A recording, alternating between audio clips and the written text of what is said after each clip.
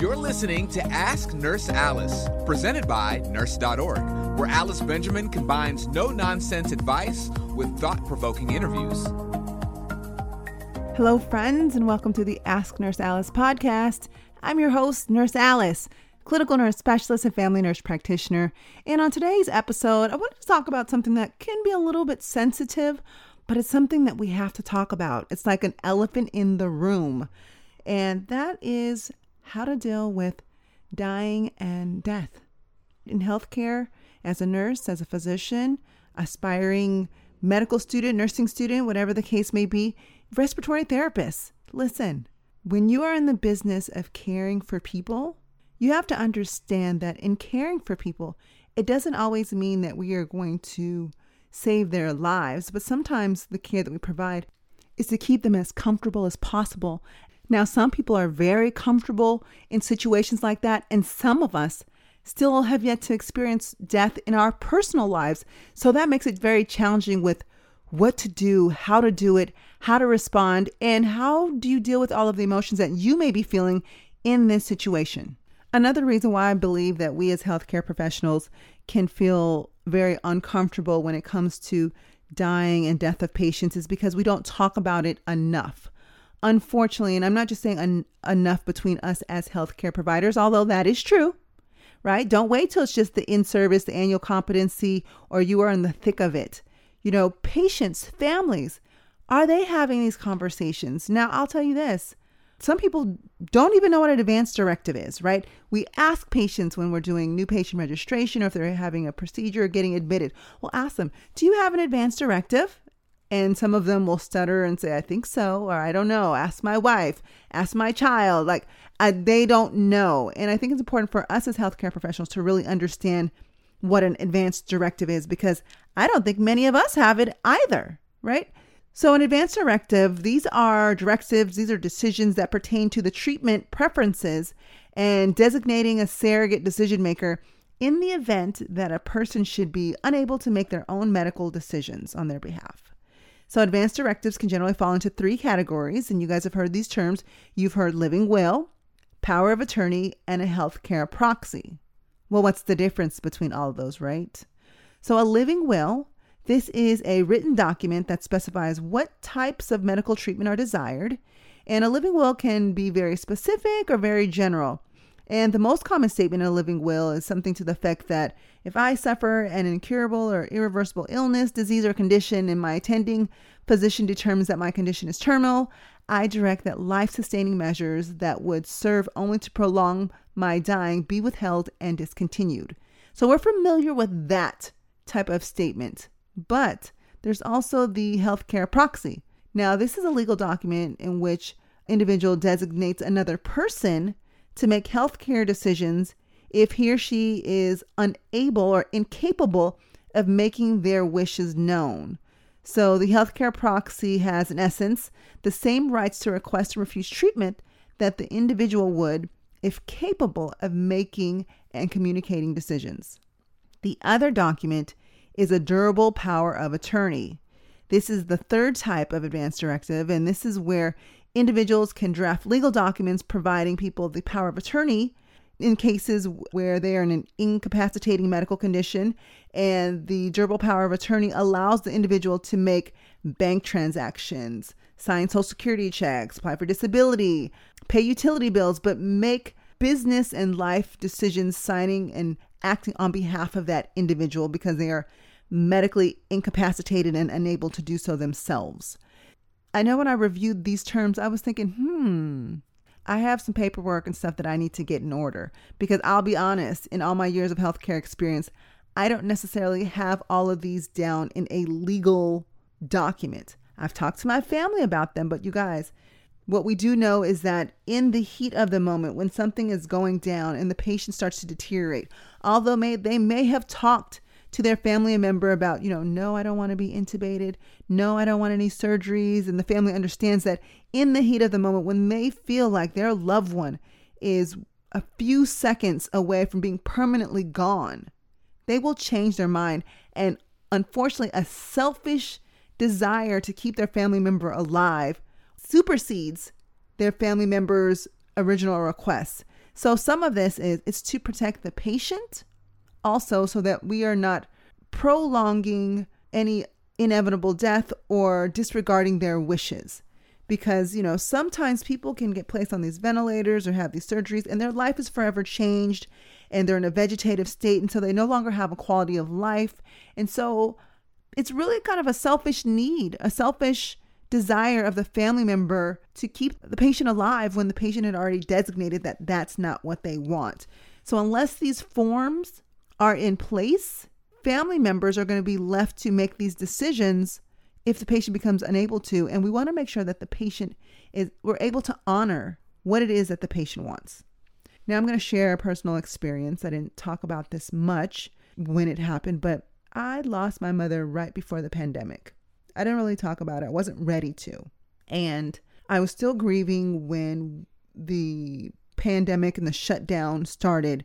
And so, it was very unusual for me because I was still grieving the death of my mom and then being thrusted into a world where people were dying left and right.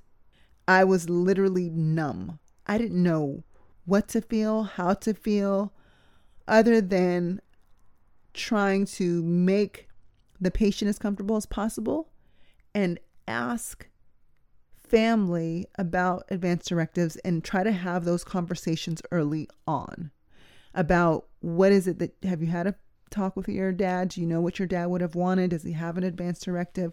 Because this is the pathway that we're on. And so I was someone who I took my personal experience and I was able to take that energy, those feelings, and try to honor someone else's family and their loved ones. So what I didn't know was that my mom had an advanced directive, a living will, and all of those things that I just named earlier. I didn't know. I remember having conversations with my mom. She's like, oh, don't worry, I have all that figured out. But, this is what I want. So I kind of knew what she wanted and what she didn't want. So I tried to honor those things when we were asked to make decisions. But I felt guilty. I felt horrible afterwards. And it wasn't until I actually found the documents in her legal paperwork that I have some sense of relief that I really did honor her wishes. But guys, that's not going to be the case for everyone. And you as a healthcare professional, you guys are in the thick of it. We are in the thick of it, right? So not only are we having to help families deal and cope with the loss of their loved one, because you know how painful that is to hear the screams and cries of family members out in the waiting area. You could be down the hallway, but you can hear those screeches, those tears, and it hurts. It hurts, even though it's not your family member. And even you as a healthcare professional, you've been breaking your back all day, sweating, slaving to help take care of a patient, to keep them going, to keep them alive. And sometimes we can do everything possible, and it's not enough, and the patient dies. And especially in those situations, we can develop ties and bonds with our patients, personal connections, for a variety of reasons, because you've put so much effort into taking care of them. They may remind you of a loved one or a friend, but you feel like, man, is there something I could have done different? Is there something I could have done better, faster? Did I miss something? And you can beat yourself up all day about it. But I'm going to ask you that you don't. Now, is reflection good? Should you reflect on what happened? Look at how the patient was progressing, what your interventions were. Yes, absolutely. I don't think there's anything wrong with evaluating what you did. But after that, let it go. Don't beat yourself up. You have information to apply for the next time, but don't allow this situation to play over and over in your head. Now, again, considering what happened last year, it was hard because the minute one person unfortunately would die, you'd be taking care of someone else with COVID and then they would die. And it was just almost constant exposure to death and dying. And I've heard some of y'all's stories, and actually I have some stories too, but having maybe 4 patients in a room, but the person in the back corner died, but you don't have help to move the other people. So the person is laying in the bed for a little bit longer than they normally would because we don't have the assistance to get them moved out and taken to the morgue. And then we saw that hospital morgues were filling up. So we were having to put them in truck coolers. Like this was like totally devastating, very traumatic. And honestly, guys, we have seen images that we wish we could erase. Like, I wish I could take my eyeballs out and scrub them with soap and water and dip them in bleach and put them back in, because there are some things that I saw that I wish I could be unseen. I think the next hardest thing for many of us outside of seeing our patient die is the family. Now, one thing with COVID is many people weren't able to come in and be with their families, which I think is even more heartbreaking, because some of these conversations we were having to have over the telephone and actually having to have via iPads. But the cries of the family are what kills us. And if the family's there, they're looking at you, they're on the phone, you might feel compelled to think like, oh my gosh, I need to say something. Sometimes there are no good words to say that can make anyone feel better. There aren't. And sometimes it's silence. Sometimes your silence and just being present. You can say to the families, I'm really sorry for your loss. I know this is a very challenging time. I want to be here for you and your family. So if you can let me know if there's anything that I can do to help you right now. And even if you don't know what that is at the moment, feel free to call back to the hospital and let us know how we can help you. I do have a few questions that I need to ask you, but if you're not ready, we can go over these in a little bit. Call me later, or I can try you later and we can go over these questions. Because let me tell you, that's one thing I hated. The patient death checklist that you had to go over, like you'd have to figure out, is the patient a donor? Are they eligible for a donor? Did you call, the donor company? Is an autopsy needed? Was the family notified? Is there a morgue? And all of these things. Like, I don't want to go through a checklist when my patient has just died. I feel like it's very insensitive, not only to the family, but also to the nurse. Man, and especially during COVID. And I get it. We didn't have a lot of space. We had patients that were waiting. We had to push through. But man, if it didn't make you feel all kind of jacked up inside, because I know I did. And it made me think about my own personal experience with my mom and how I miss my mom, but how I was thankful that she didn't pass during COVID, because I don't know how I would have been able to handle all of this. I really don't. And, even now, patients are coming back to the hospital. If you have a family member, you have families coming back to the hospital. If you have a patient who's died and the family's there, if you're a hugger, be available for a hug. Offer them a chair, some Kleenex, some water, maybe rub a back or something like that. Be appropriate though. But sometimes just your presence is enough. Just being there, like quietly in the back of the room. Or if someone is, let's say, they're actively dying and the family's coming in the room. Listen, encourage the family to say, it's up to you, but you can go ahead and hold your mom's hand. Go ahead and talk to her. She may be able to hear you even if she can't respond. I'm going to be back here. I'm going to step back and give you some privacy, but feel free to talk to her. Feel free to play music. All of those things. You want to try to make the family feel as comfortable as possible. And I think in doing those things, we can find ourselves feeling helpful, because in situations where our patient's dying or they've already died, we feel helpless. Sometimes we can feel like we failed. And the truth is, you didn't fail.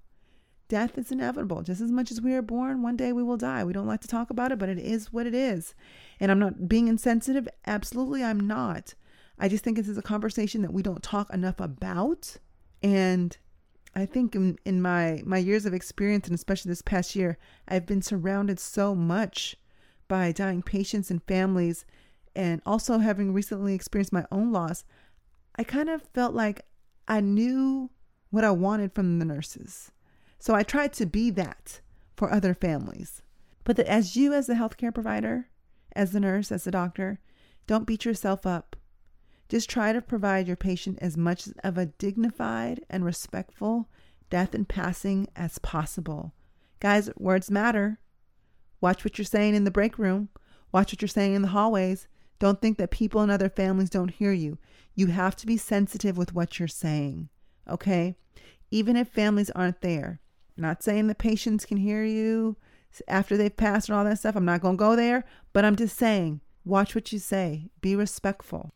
For those of you who might need an example of what I'm referring to when I say be respectful, I've heard comments everywhere from toe tag them, or I need a plastic bag, or another one in the ice box or something to that effect. And that is not how we are communicating about people when they have passed. Okay. Or I've heard things like, well, I knew they were going to die. It just, they should have never even been transferred here anyways. I don't even know why. Saying all of these things. And even if there's any ounce of truth in any of those things, okay, get it. Have that conversation later. But we're not going to have that conversation right now. Have some class about yourself. And in fact, when I hear nurses say those type of things, it makes me think like, ooh, who hurt you? Who hurt you? Like, why are you so mad? Why are you so insensitive? Why are you so cold like an icebox? Are we feeling unloved? Like, why are we talking so negatively and pessimistically about people who've already died? I mean, they don't even have the opportunity to defend themselves. Like, let's be kinder. I think that can go a long ways. And I think that, and I know some of us work in toxic units, toxic cultures, but don't let that be, snap back, get some class about yourself. You are a nurse. You are the most trusted profession. People come to us because we care, right? There's an art and there's a science to what we do. And so part of that is also in our bedside mannerism. Have some respect. Put some respect on that patient's name. I'm not necessarily the guru on death and dying. I've had my family members pass away in the hospital. I'm a nurse for over 20-something years, working in the ICU and ERs. I've seen it firsthand with my patients, and I know how it's made me feel. So, these are some things that I just wanted to share with y'all. But if you guys have some tips or suggestions or things you want to share with our fellow colleagues, please let us know here at nurse.org. We'd love to hear them. We'd love to share them. My name is Nurse Alice, guys. Thanks so much for tuning in. Until next time, please be kind to one another, make good choices, and live well, my friends. Thanks for listening to Ask Nurse Alice. Visit nurse.org for nursing career, education, and community resources.